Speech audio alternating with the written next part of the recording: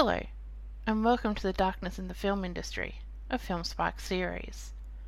This is a series where I deep dive into the underbelly of the film industry to bring you facts and stories about the people you once knew and loved. This series is not for the faint of heart, and we'll be discussing what could be triggering topics. Warnings will be presented for each episode. This is episode 2 of Darkness in the Film Industry, Pier, Paolo, Pasolini. Warning topics such as indecent exposure of children and assassination will be covered in this episode. I am your host Ebony, and let's get this started.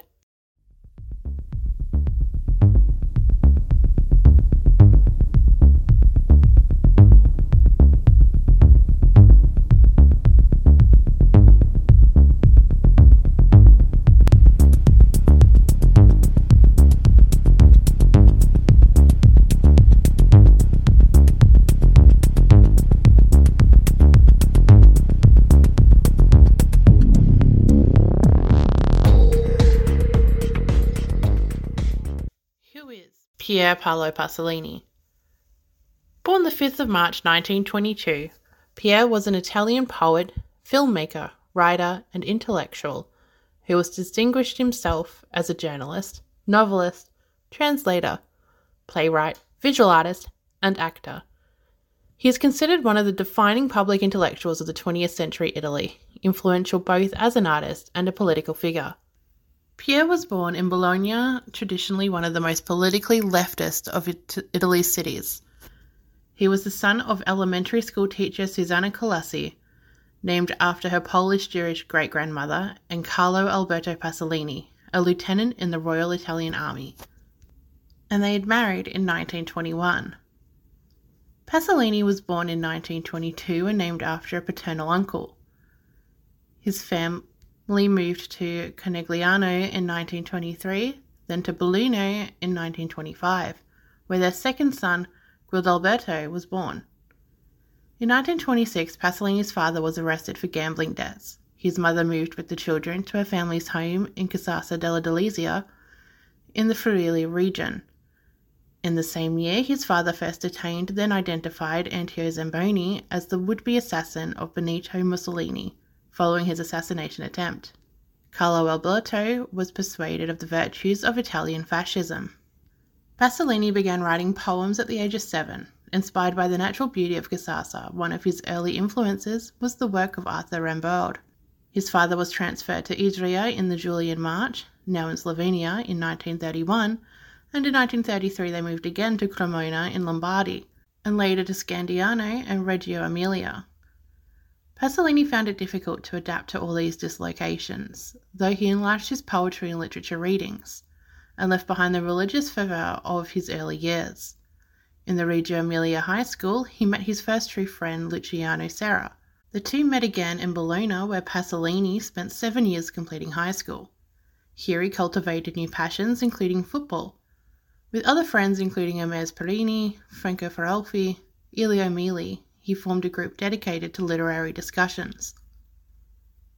In 1939, Pasolini graduated and entered the Literature College of the University of Bologna, discovering new themes such as philology and aesthetics of figurative arts. He also frequented the local cinema club. Pasolini always showed his friends a virile and strong exterior, totally hiding his interior turmoil. In his poems of this period, Pasolini started to include fragments of Friulian, a minority language he did not speak, but learned after he had begun to write poetry in it. I learnt it as a sort of mystic act of love, like the provincial poets. In 1943, he founded the fellow students of the Academy of the Friulian Language. As a young adult, Pasolini identified as an atheist. Paolo's poetry and writing. In 1942, Pasolini published his own expense a collection of poems in Friulian, which he had written at the age of 18. The work was noted and appreciated by such intellectuals and critics as Gianfranco Contini and Alfonso Gatto. Pasolini's pictures had also been well received. He is chief editor of a magazine called The Sieve, but was fired after conflicts with the director who was aligned with the fascist regime. A trip to Germany helped him also to perceive the provincial status of Italian culture in that period. These experiences led Pasolini to revise his opinion about the cultural politics of fascism and to switch gradually to a communist position.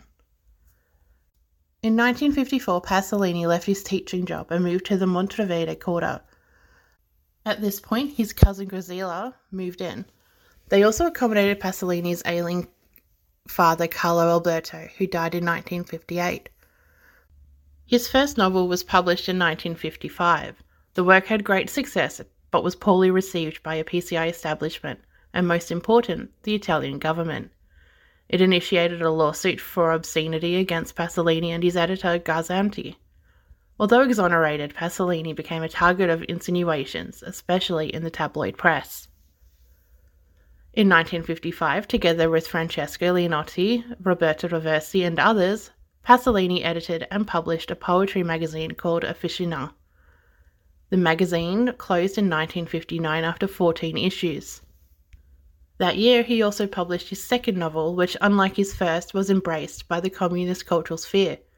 He subsequently wrote a column for the PCI magazine Vigneault from May 1960 to September 1965, which were published in the book form in 1977 as The Beautiful Flags. In the late 1960s, Pasolini edited an advice column in the weekly news magazine Tempo. In 1966, Pasolini wrote a screenplay for a never-produced film about the Apostle St. Paul, which he subsequently revised. Pasolini's screenplay was intended to depict Paul as a modern contemporary without modifying any of Paul's statements. In Pasolini's story, Paul is a fascist Vichy France collaborator who becomes illuminated while travelling to Franco's Spain and joins the anti-fascist French resistance, an event which serves as the modern analogue for the Pauline conversion. The screenplay follows Paul as he preaches resistance in Italy, Spain, Germany, and New York, where he is betrayed, arrested, and executed.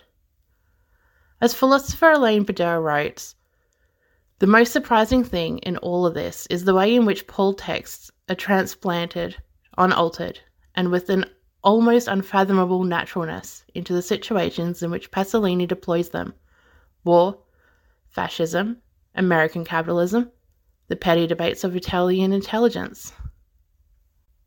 In 1970, Pasolini bought an old castle near Viterbo, several miles north of Rome, where he began to write his last novel, where he denounced obscure dealing in the highest levels of government and the corporate world. The novel documentary was left incomplete at his death. In 1972, Pasolini started to collaborate with the far-left association Lotta Continua, producing a documentary 12 December concerning the Piazza Fontana bombing. The following year, he began a collaboration for Italy's most renowned newspaper, and at the beginning of 1975, Gazzanti published a collection of his critical essays. Paolo's career in films. In 1957, together with Sergio Scitti, Pasolini collaborated on Federico Fellini's film The Notte di Cabiria, writing dialogue for the Roman dialect sections. Fellini also asked him to work on dialogue for some episodes of La Dolce Vita. Pasolini made his debut as an actor in Tu Gobbo in 1960 and co-wrote Long Night in 1943. Along with Ragazzi da Vita, he had his celebrated poem Le Ceneri di Gramsci published, where Pasolini voiced tormented tensions between reason and heart, as well as existing ideological dialects within communism, a debate over artistic freedom, socialist realism, and commitment. Pasolini's first film as director and screenwriter was Accettoni in 1961, again set in Rome's marginal quarters, a story of pimps, prostitutes, and thieves that contrasted the Italy's post-war economic reforms. Although Pasolini tried to distance himself from neorealism, it is considered to be a kind of second neorealism. Nick Barbero, a critic writing in the Austin Chronicle, stated it may be the grimiest movie he has ever seen.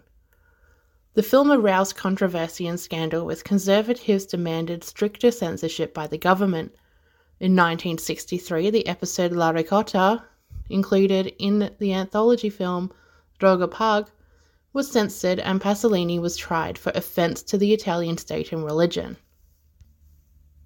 During this period, Pasolini frequently travelled abroad. in 1961 with Elsa Morante and Alberto Moravia to India, where he went again 7 years later, and in 1962 to Sudan and Kenya. In 1963 to Ghana, Nigeria, Guinea, Jordan, and Palestine. In 1970 he travelled again to Africa to shoot another documentary. Pasolini was a member of the jury of the 16th Berlin International Film Festival in 1966. In 1967 in Venice, he met and interviewed American poet Ezra Pound. They discussed the Italian movement, Neo-Vanguardia, and Pasolini read some verses from the Italian translation of Pound's Passan Cantos. The late 1960s and early 70s were the era of the so-called student movement. Pasolini, though acknowledging the students' ideological motivations and referring to himself as a Catholic Marxist, thought them anthropologically middle class and therefore destined to fail in their attempts to revolutionary change. Regarding the Battle of Vargilia, which took place in Rome in March 1968, he said that he sympathised with the police, as they were children of the poor, while the young militants were exponents of what he called left-wing fascism. His film that year, Teorema, was shown at the Venice Film Festival in a hot political climate. Pasolini had proclaimed that the festival would be managed by the directors. He wrote and directed the black and white The Gospel According to Matthew in 1964. It is based on scripture but adapted by Pasolini, and he is credited as the writer. Jesus, a barefoot peasant, is played by Enrique Irizarry. For his 1966 film The Hawks and the Sparrows, Pasolini hired great Italian comedian Toto to work with Nenetto Davoli, the director's lover at the time and one of his preferred naif actors. It was a unique opportunity for Toto to demonstrate that he was a great dramatic actor as well. In Teorema, or The Theorem, from 1968, starring Terence Stamp as a mysterious stranger, Pasolini depicted the sexual coming apart of a bourgeois family. Variations of this theme were later done by Francois Ozon in the sitcom, Joe Swanberg in The Zone, and Takashi Miike in Visitor Q. Later films centered on sex-laden folklore such as Boccaccio's Decameron in 1971, Chaucer's The Canterbury Tales in 1972, and The Flower of 1001 Nights. These films are usually grouped as the Trilogy of Life. While basing them on classics, Pasolini wrote the screenplay and took sole writing credit. This trilogy prompted largely by Pasolini's attempt to show the secular sacredness of the body against man-made social controls and especially against the venal hypocrisy of religious state, were an effort at representing a state of natural sexual innocence essential to the true nature of free humanity. Alternately playfully bawdy and poetically sensuous, wildly populous, subtly symbolic, and visually exquisite, the films are wildly popular in Italy and remain perhaps his most enduringly popular works. Yet despite the fact that the trilogy as a whole is considered by many as a masterpiece, Pasolini later reviled his own creation on account of the many softcore imitations of these three films in Italy that happened afterwards on account of a very same popularity he wound up deeply uncomfortable with. He believed a bastardization of his vision had taken place that amounted to a commoditization of the body he had tried to deny in his trilogy in the first place. The disconsolation this provided is seen as one of the primary reasons for his final film Salo, in which humans are not only seen as commodities under authoritarian control, but are viewed merely as ciphers for its whims without the free vitality of the figures in the Trilogy of Life. His final work, Salo, or 120 Days of Sodom in 1975, exceeded what most viewers would accept at the time in its explicit scenes of sexual perversity and intensely sadistic violence. Based on the novel 120 Days of Sodom, it is considered Pasolini's most controversial film. In May 2006, Time Out's film guide named it the most controversial film of all time. Salo was intended as the first film of his trilogy of death, followed by an aborted biopic film about Gilles de Rais. The Darkness. A small scandal broke out during a local festival in Ramuscello in September 1949. Someone informed Cordovato, the local sergeant, of sexual conduct, or masturbation, by Pasolini with 3 youngsters aged 16 and younger after dancing and drinking. Cordovato summoned the boys' parents, who hesitantly refused to file charges despite Cordovato's urging. Cordovato nevertheless drew up a report, and the informer elaborated publicly on his accusations, sparking a public uproar. A judge in San Vito al Tagliamento charged Pasolini with corruption of minors and obscene acts in public places. He and the 16-year-old were both indicted. The next month, when questioned, Pasolini would not deny the facts, but talked of a literary and erotic drive and cited André Gide, the 1947 Nobel Prize for Literature. Cordovato informed his superiors, and the regional press stepped in. According to Pasolini, the Christian Democrats instigated the entire affair to smear his name. He was fired from his job in Velfasone and was expelled from the PCI by the party's Udine section, which he considered a betrayal. In 1963, at the age of 41, Pasolini met the great love of his life, 15-year-old Ninetto Davoli, whom he later cast in his 1966 film, The Hawks and the Sparrows. Pasolini became the youth's mentor and friend. Pasolini was murdered, possibly assassinated, on the 2nd of November 1975 at a beach in Ostia. He had been run over several times by his own car. Multiple bones were broken and his testicles were crushed by what appeared to be a metal bar. An autopsy revealed that his body had been partially burned with gasoline after his death. The crime was long viewed as a mafia-style revenge killing, one extremely unlikely to have been carried out by only one person. Pasolini was buried in Casasa. Giuseppe Pelosi, then 17 years old, was caught driving Pasolini's car and confessed to the murder. He was convicted in 1976, initially with unknown others. But this phrase was later removed from the verdict. 29 years later, on the 7th of May 2005, Pelosi retracted his confession, which he said had been made under the threat of violence to his family. He claimed that 3 people with a southern accent had committed the murder, insulting Pasolini as a dirty communist. Other evidence uncovered in 2005 suggested that Pasolini had been murdered by an extortionist. Testimony by his friend Sergio Chitti indicted that some of the rolls of film from Salo had been stolen, and that Pasolini planned to meet with the thieves on the 2nd of November 1975 after a visit to Stockholm. Chitti's investigation uncovered additional evidence, including a bloody wooden stick and an eyewitness who said he saw a group of men pull Pasolini from the car.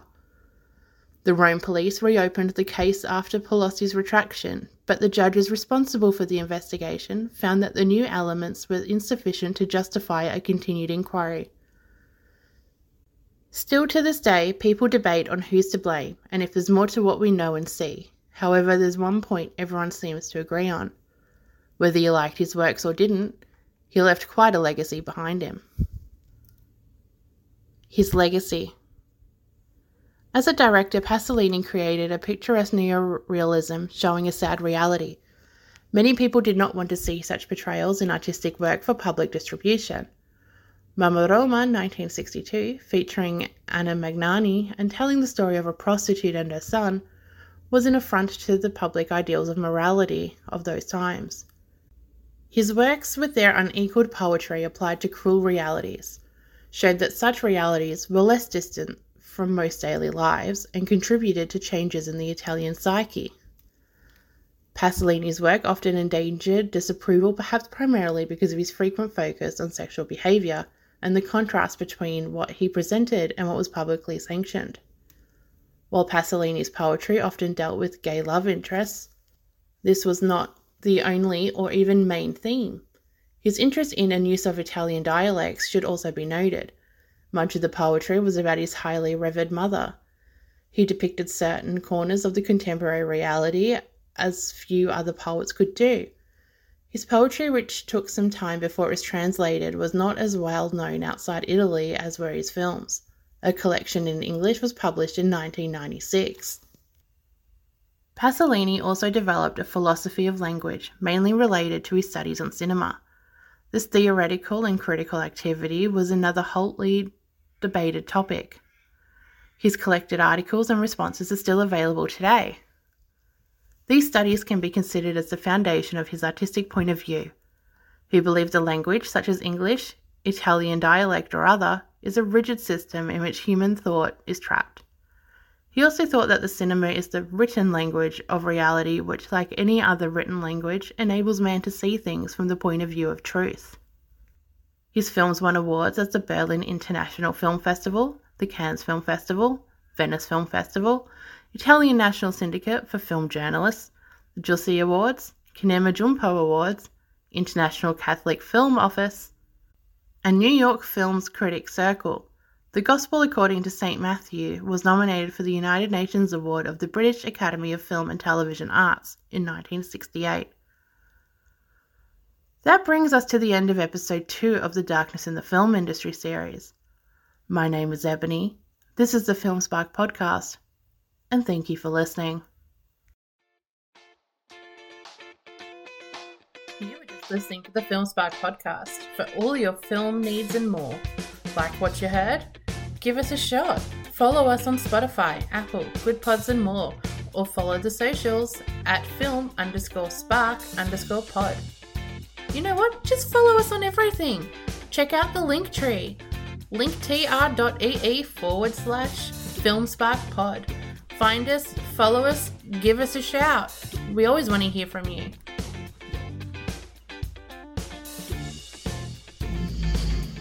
You're still here? It's over. Go home.